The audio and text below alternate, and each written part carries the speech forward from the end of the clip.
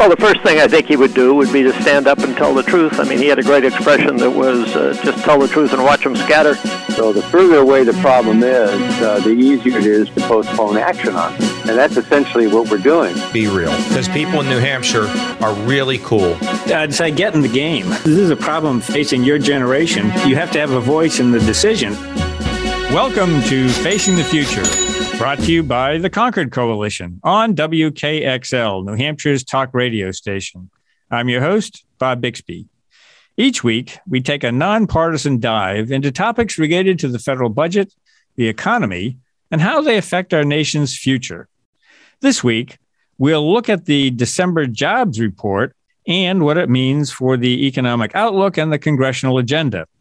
Our guest is Gordon Gray, Director of Fiscal Policy at the American Action Forum, a center-right organization in Washington focused on economic, domestic, and fiscal policy issues. Concord Coalition Policy Director Tori Gorman joins the conversation. Gordon's portfolio at the AAF includes the federal budget, taxes, the macroeconomic outlook, and other general economic policy matters. Prior to joining AAF, Gordon served as a senior policy advisor to Ohio Senator Rob Portman. He also served as deputy director of domestic and economic policy for Senator John McCain's 2008 presidential campaign. Well, Gordon, the recent jobs report, the December jobs report, which was released on January 7th, is open to several different interpretations. Democrats are emphasizing that there was a drop in the unemployment rate down to 3.9. Seems very encouraging. Republicans, on the other hand, are pointing to the fact that there was a disappointing number of job gains under 200,000. It was substantially lower than expected. It always strikes me that before the pandemic, a gain of 199,000 would have been considered about par for the course, or even a good number. So anyway, so you wrote in an AAF a blog that it was a wintry mix, which was very appropriate because we were having a snow and ice storm at about the time you released that. But what's what's the wintry mix? What's your key takeaways on the jobs report? Yeah, so fundamentally, I wanted to speak to both of those views in the report. I have to concede from the jump that I was among the many forecasters that was off by many hundreds of thousands in my guesstimate that I put out before the actual numbers come out. So from relative to my own forecast, it was a disappointment. But to be fair, and the story that we're getting out of this jobs report is there's a number of things to observe, and on a little bit more reflection, I actually think that the jobs report is a little stronger than maybe even my own title suggested by calling it a wintry mix. Like, there's some things to not love about it, and the headline jobs number was less than we would want. We're still below where we were before the pandemic in terms of jobs. We still have some ground to gain, and the magnitude of that challenge is in the millions. And so that's a real challenge. Nevertheless, there's some very good things in this report. And I think also that some of the disappointment around the headline number may be a function of some things going on within the estimate and within the surveys, and we may see bigger numbers in the revisions that get something of a more unalloyed good report. That's what I'm hoping. And so some of the good things I'm looking at is we do have two surveys in this report: the establishment survey, or the payroll survey, and the household survey. Now, the household survey has been looking really strong, and this one showed employment growth of on the order of 600,000. And we've seen in some recent months that the household survey has outpaced the employment survey. The employment survey has always been viewed as sort of the more a little bit more integrity in that survey, just a little bit more reliable. But given all of the disruptions to the labor market itself, but also to agencies, their collection processes, response rates, et cetera, I think we just need to be a little bit more open-minded about observing all of these data to understand what's going on in the labor market. And so there were some disappointments in the survey, but also some very good indicators.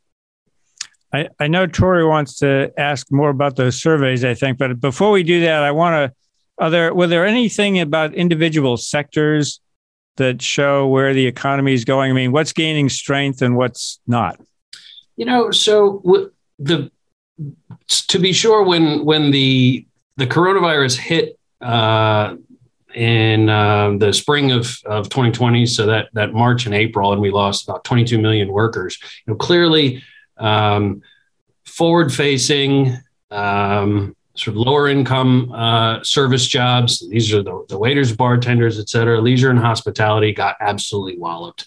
I believe it was on the order of 8 million jobs lost. And they've regained about 7 million. And so that was clearly the sector that a lot of us were looking at.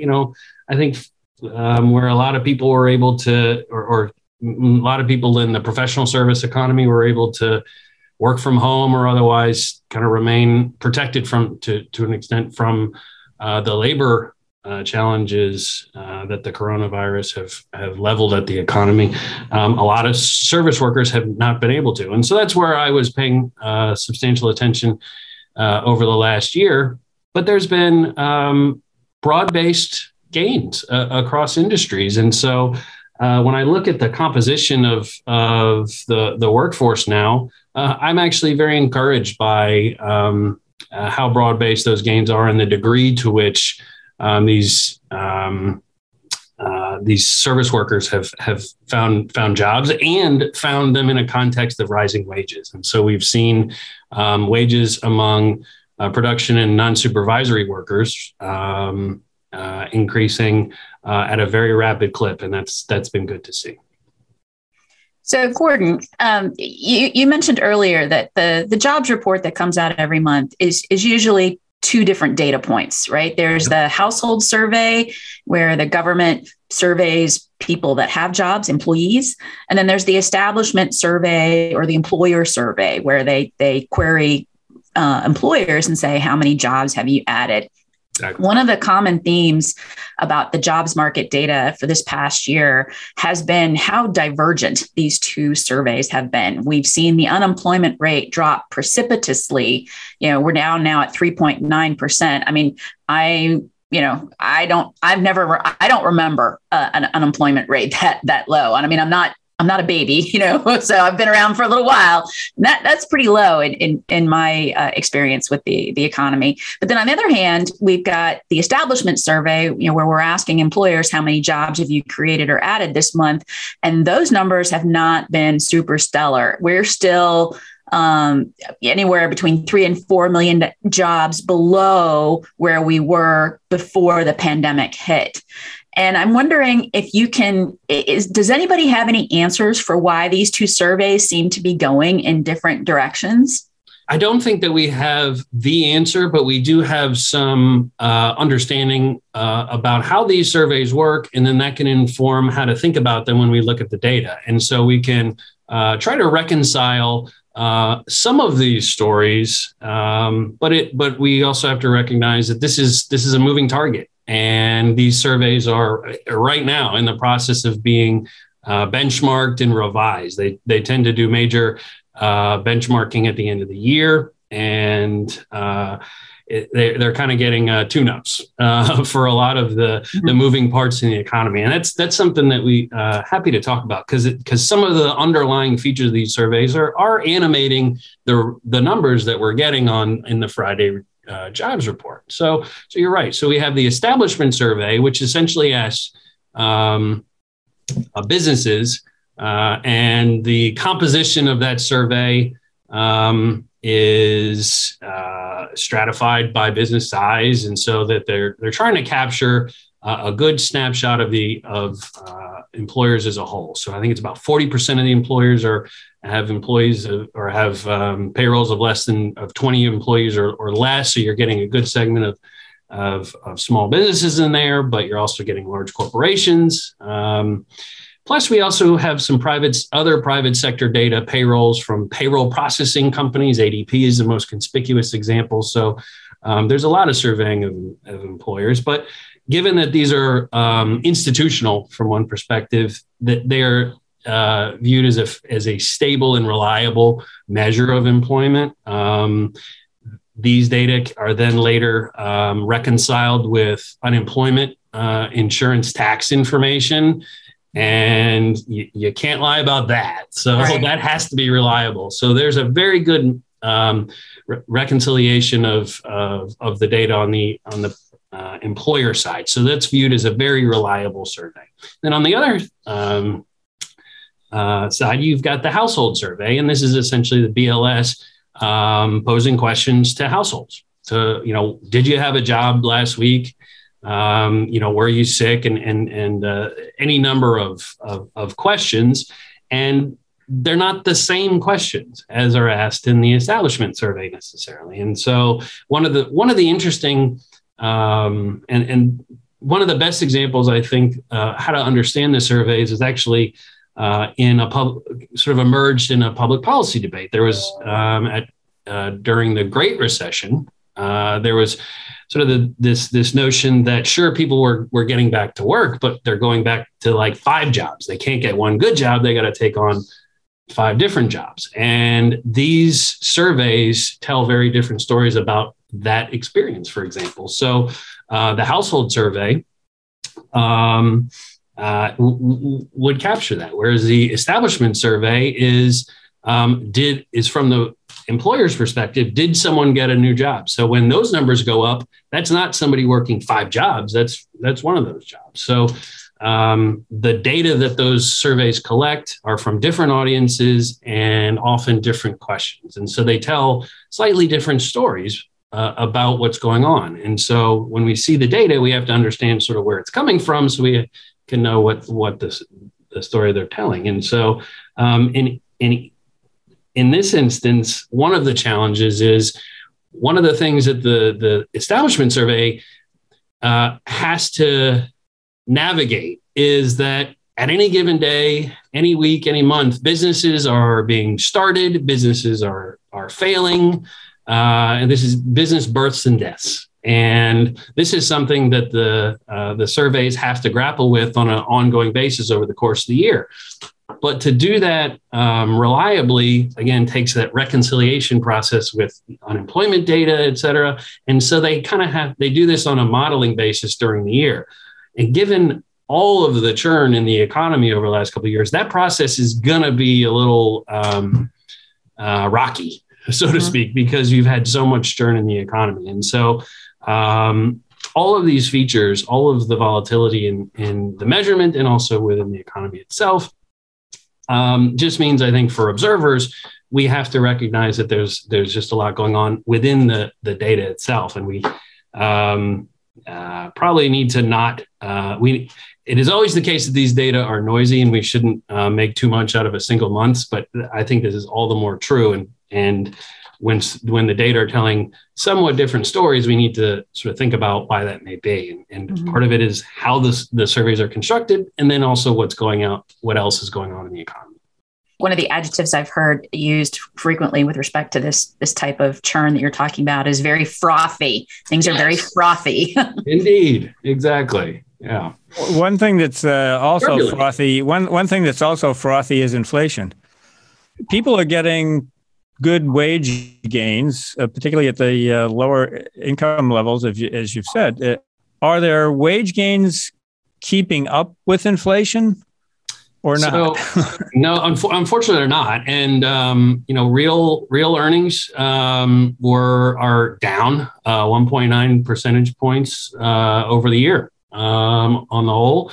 And for production and non-supervisory workers, they're down, I think, 1.6% over the year.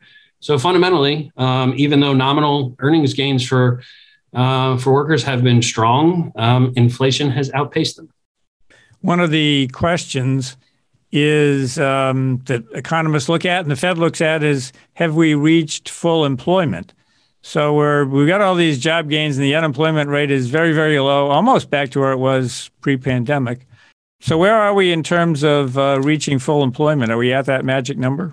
I'm glad I'm not on the Fed, first of all, because here's what we have in front of us, right? So we have an economy or a labor market that in many ways is acting like a duck and quacking like a duck. It is, there is, the beverage curve, with the ratio of job openings to unemployment appears robust. The nominal wage gains are strong.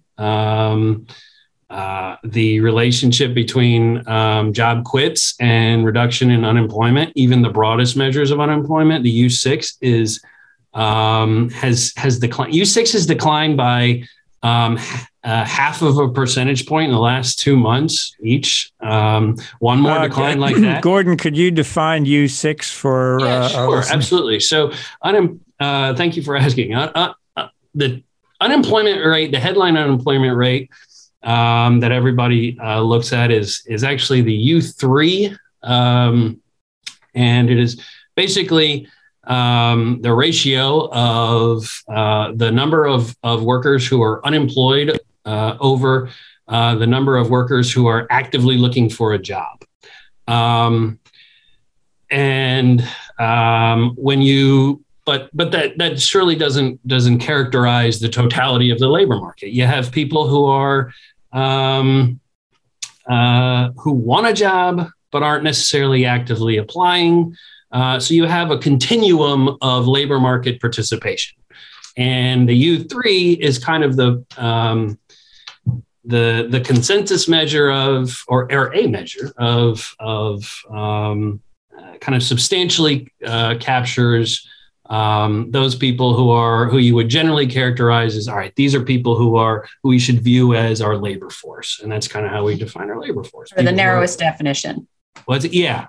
Well, and then you have a narrower definition depending on sort of how long you've been looking, et cetera. But yeah, fundamentally, the labor force is the denominator used in the unemployment rate.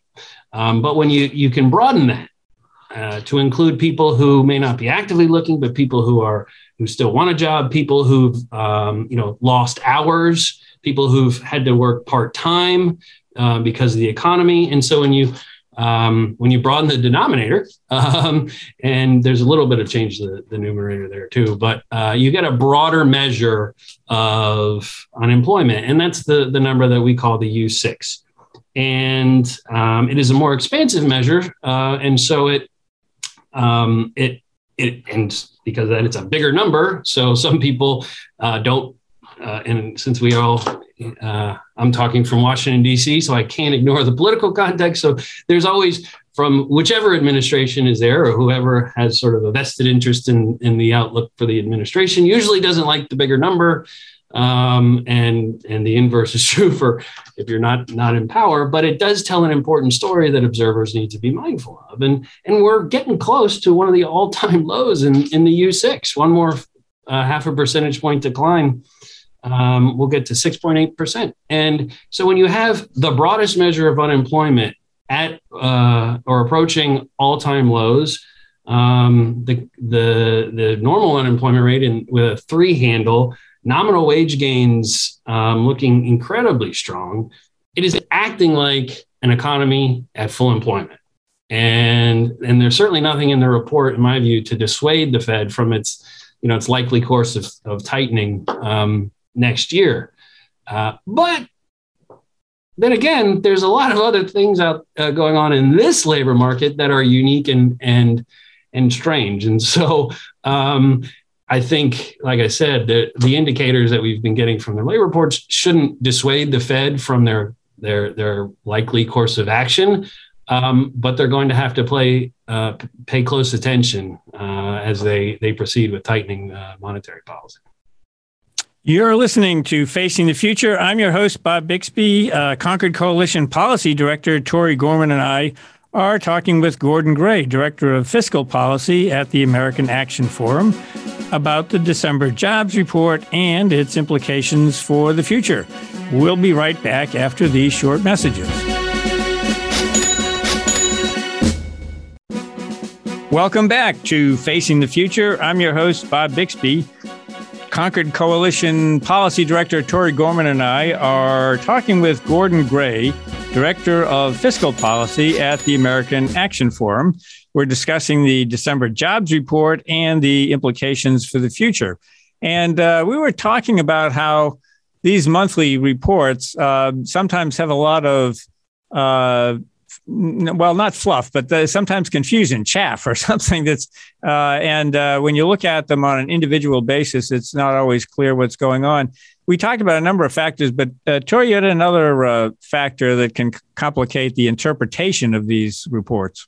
Yeah, Gordon, I just wanted to ask you real quickly about seasonal adjustment factors. You know, a lot of our economic data has a seasonal component to it.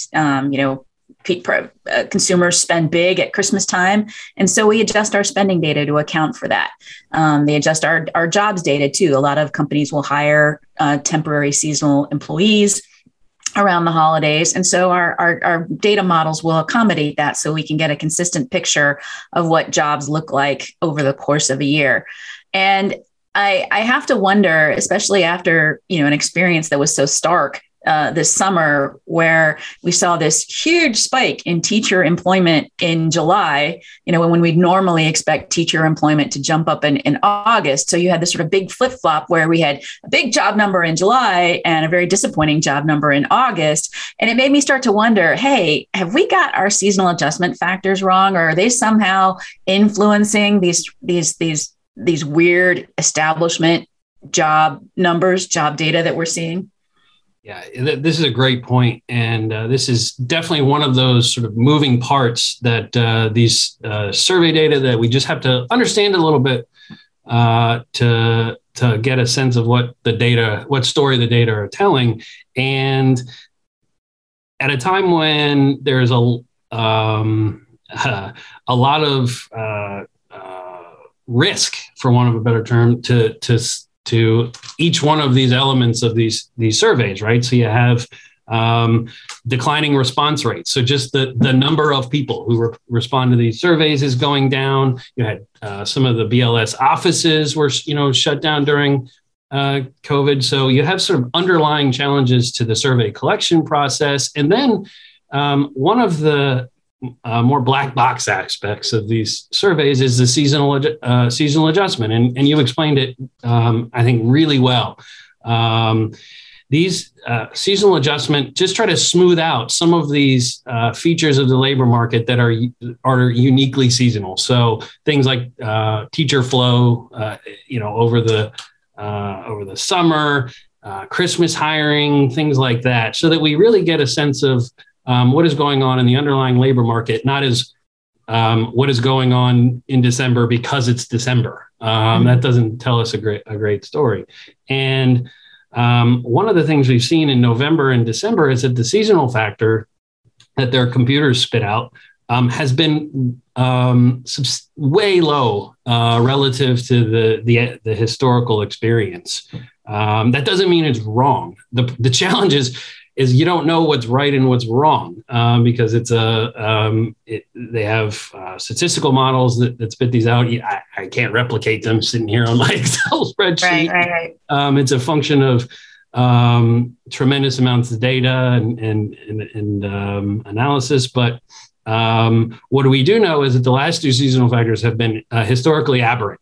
And we've also seen that revisions have been substantially biased upwards. So those two aspects to me suggest, okay, the seasonals are contributing to undercounting in the payroll survey. And we're coming to the end of the year, and which is when or beginning for the new year, they update all these seasonals based on observations over the course of the year. So it's kind of like we're getting to the end, like the car needs an oil change. The true up, right? Yeah. Mm-hmm. Yeah. And I think that's one of the things going on is that the seasonals are just a little out of whack.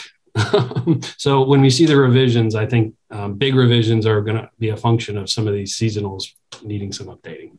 Mm-hmm. Well, speaking of things that are a little out of whack, let's turn to Capitol Hill and talk about the budget. To talk about the budget process. I say the budget process as if there were such a thing anymore. As if there were, right? But we all honor it in the breach. So Congress has a few things on their plate, and I know you've thought about the priorities and some of the time deadlines they're facing. Why don't you highlight some of those for us? Clearly, all the attention on Capitol Hill remains on the majority's domestic agenda and what will Congress work on for the rest of the year. Clearly, the Build Back Better Act has run into some challenges. These are challenges that have been widely known for months, and these challenges will have to be bridged if a bill gets to the president's desk. It had been, and to some extent remains, my expectation that the congressional majority will get something signed. Mm-hmm. And here's why: a lot of people have a lot invested in something getting done, and that includes Joe Manchin. Right. So the outlook on BBB is a function of a political process, but also there is a policy process, and then there's a very narrow legislative process through which a bill would likely have to be enacted. That legislative process has time constraints, and there's time that a bill can be on the floor under reconciliation. There's time that a budget resolution and budget reconciliation instructions, how long those are live. These clocks are ticking, but my own view is that they're not ticking so fast that the congressional majority can't get something done if they don't. Can't get something done if they really want to. The ACA was passed in March. After quite a few political births and deaths. So I remain of the view that something will get done, but the next several months is when that will need to occur. I was going to say, I think as soon as the Democrats recognize that pushing on Joe Manchin is like pushing on a string, then maybe they'll get something done. But I think trying to manipulate him into some sort of package. I mean, the more contrarian he is, the more he angers Democrats, the better he looks at home. So, and I think the minute they realize that political calculation, maybe they'll get something done. But I agree with you. It is political suicide. It's like a dereliction of duty to not get something done before the 2022 elections. And this is somewhat inside baseball, but you have budget reconciliation instructions with a pretty big allowance to do an awful lot of things that House members have voted on publicly. You've got an HR bill that came from the House, a revenue measure. They've got all of the things they need, all of the tools to spend money on things they want. It won't be the composition that they necessarily want, but they have the opportunity to check a lot of the boxes they want to. I feel like that argument will eventually prevail over sort of, I don't know. I think we're going to get a month of performance and then maybe a little bit of legislating.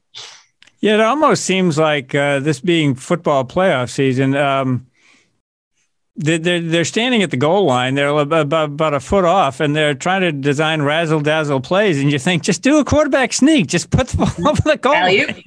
Yeah. It kind of feels like they're down on the goal line, and they're just using up all their timeouts to no obvious effect. I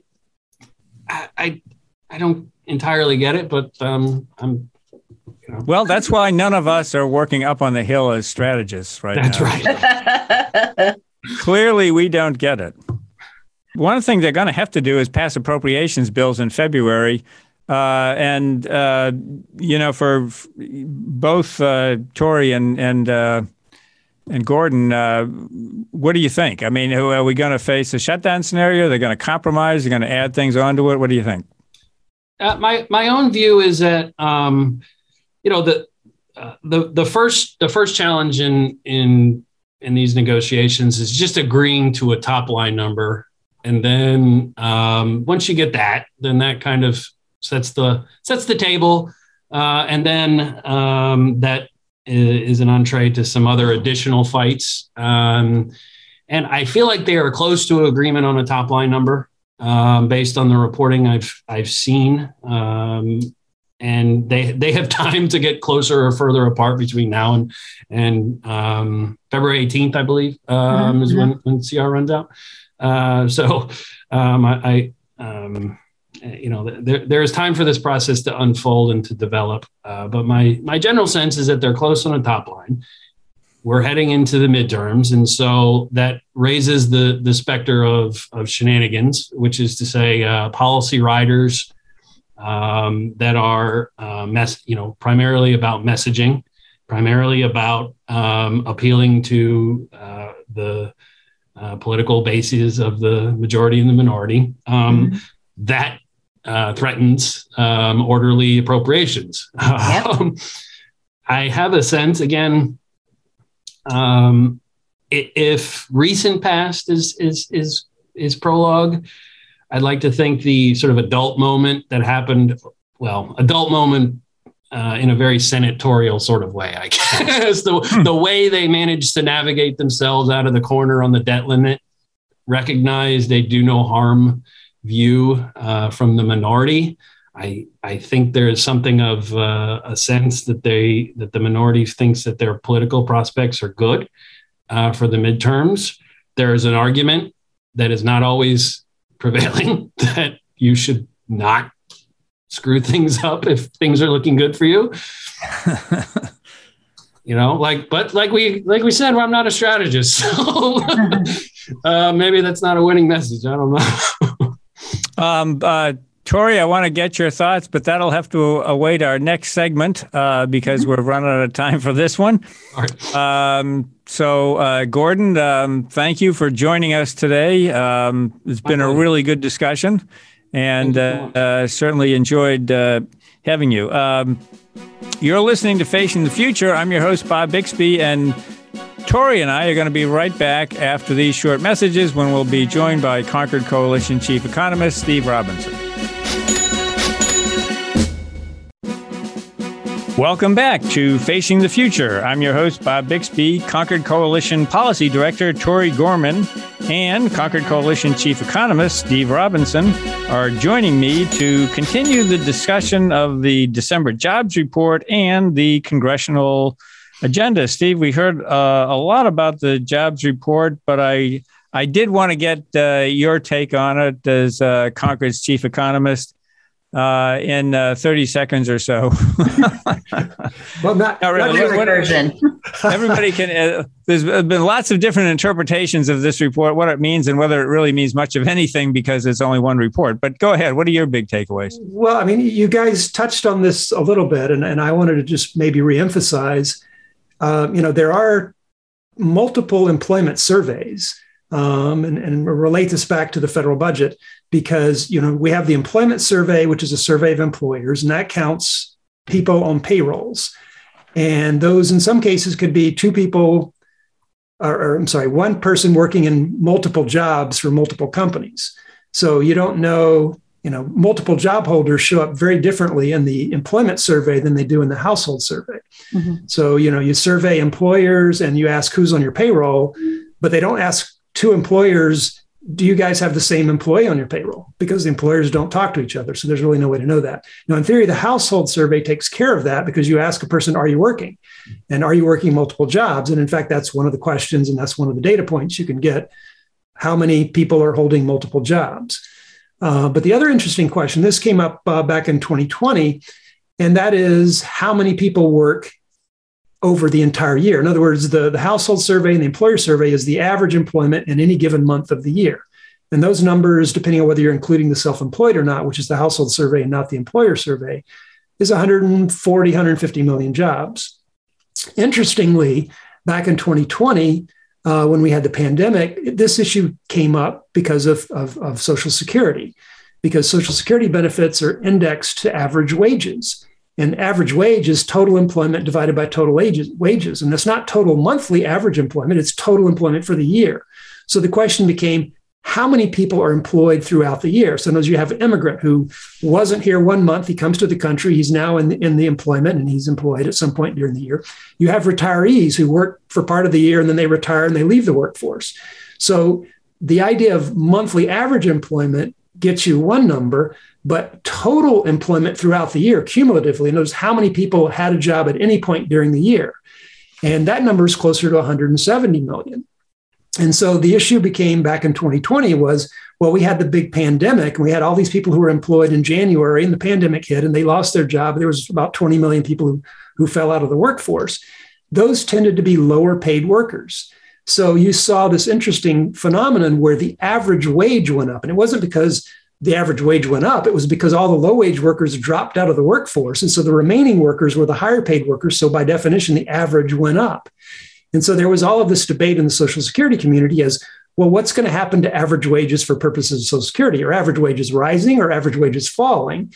And it ultimately depended on what were wages plus how many people would be employed. Now, it turned out, despite some of the predictions of doom and gloom, that average wages were going to go down and Social Security benefits would go down, and that would be terrible. And in fact, none of that happened. And turned out that employment didn't fall enough. And to the extent that it fell, it was among lower wage workers. So the average wage actually went up during 2020, during the pandemic, which was a bit of a surprise to a lot of people. Let's turn from the jobs report and look again at the congressional agenda. There was something that's surprising that happened this week, which was that the Speaker of the House invited the president to come up to the Capitol to give his State of the Union address on March 1st. Mm-hmm. Which is considerably later than normally. Tori, what do you think that tells us anything about the president's agenda and strategy? Well, I think it's clearly Speaker Pelosi giving the House and the Senate and President Biden time, the Democrats in the chambers, time to get some sort of an accomplishment on Build Back Better and funding the government for fiscal 22. Before having the president come up and give his State of the Union speech so he can use that speech to take a victory lap. Now, that obviously puts a lot of pressure on lawmakers and the president to get something done before March, because if they don't get anything done before March, they still have nothing to talk about. So we'll see whether or not that was a wise political decision. Yeah, there's a high hurdle for some of the things that he wants to get done, particularly on the Build Back Better Act or voting rights, or is. I just thought that was very interesting timing. While we're on this subject, we kind of left things without getting your take on the upcoming appropriations bill. So they've got to get things done by February 15th. That's the last temporary continuing resolution that they passed. Took us to February 18th. So we've got a little ways to go. What are some of the challenges there, and what's your take on where they might come out? Yeah, well, I think unlike past years, I don't think the top line funding numbers are going to be that difficult to reach agreement on. And, it's one of the things we used to say in Congress is that, in normal times, you've got Republicans and Democrats, but when it comes time to spending money, there are Republicans, Democrats, and appropriators. And the appropriators tend to side with the Democrats to pass annual funding bills. So I don't think the spending levels are the problem that's holding up appropriations at this point in time. I actually think it's the policy writers that are going to be a problem. There are, policy writers relating to the border wall down on the southern border. There are policy writers regarding family planning issues that are always hot button issues. And the question becomes is whether or not enough Republicans can get along with enough Democrats to come up with language that gets the requisite 60 votes in the Senate. And, I think eventually you'll get there. Leader McConnell, the Republican minority leader in the Senate, the Republicans are sitting in a good place when it comes to the 2022 elections. And so their first mantra should be do no harm. And I don't see, there really isn't a lot there isn't a good reason for them not to agree to appropriations at this point within reason. So I think McConnell will squirrel together enough Republicans to vote alongside Democrats in getting something for full year appropriations for all the different agencies, as long as Democrats don't really go off the reservation on some of these policy riders and demand things that are just sort of beyond the pale. One thing that we're beginning to hear rumors of is another COVID relief bill, and like to get both of you to comment on that in terms of, whether it's needed, the substance of it, where it might be useful or not useful, and whether there's a possibility of attaching that to the year-end funding. Year-end meaning February 18th, the expiring continuing resolution. Yeah. Steve, you want to go first? First mover advantage? Well, it's still maybe a little too early to tell. I mean, the latest data suggests that the Omicron variant is potentially going to cause a spike, and that's, potentially going to affect the labor market, pretty severely.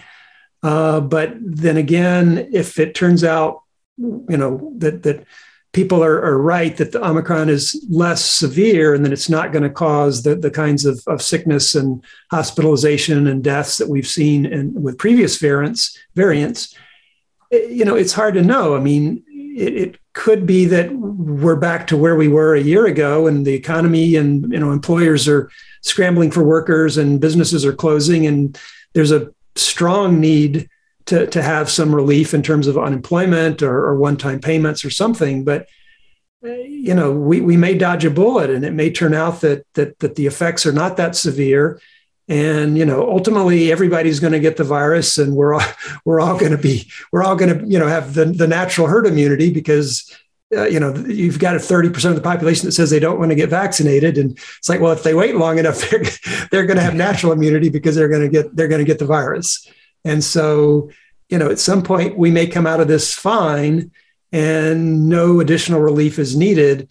But, February may be a little too early to know that.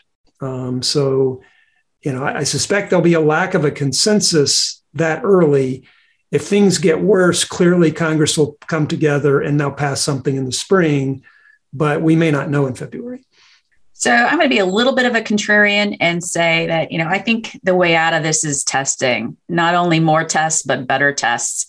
And I think the only way to get those out into the hands of people is to make them ubiquitous and free. And so I can see the case for more COVID relief spending that focuses a lot on testing. And I think that's something that Republicans and Democrats could agree on.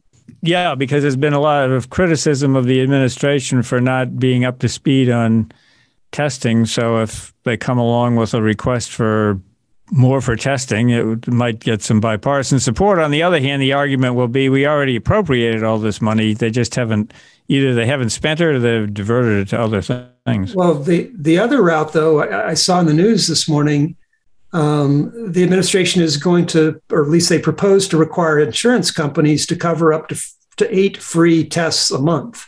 So, if you're not going to appropriate the money, you just do an unfunded mandate and make the insurance companies eat it. And that ultimately, of course, will show up in higher insurance premiums. But ultimately, that's a completely different approach to get the testing if that's the route they go. Well, we're gonna find out. Of course, it's always possible with Congress that they'll pass a rescue bill after the crisis has passed, and then it'll be around to help fund the next crisis. Well, that's all we have time for this week. I want to thank our previous guest, Gordon Gray of the American Action Forum, for his insights. And thanks to Steve and Tori. And thanks to you for tuning in. This is your host, Bob Bixby. I'll be back next week with another edition of Facing the Future.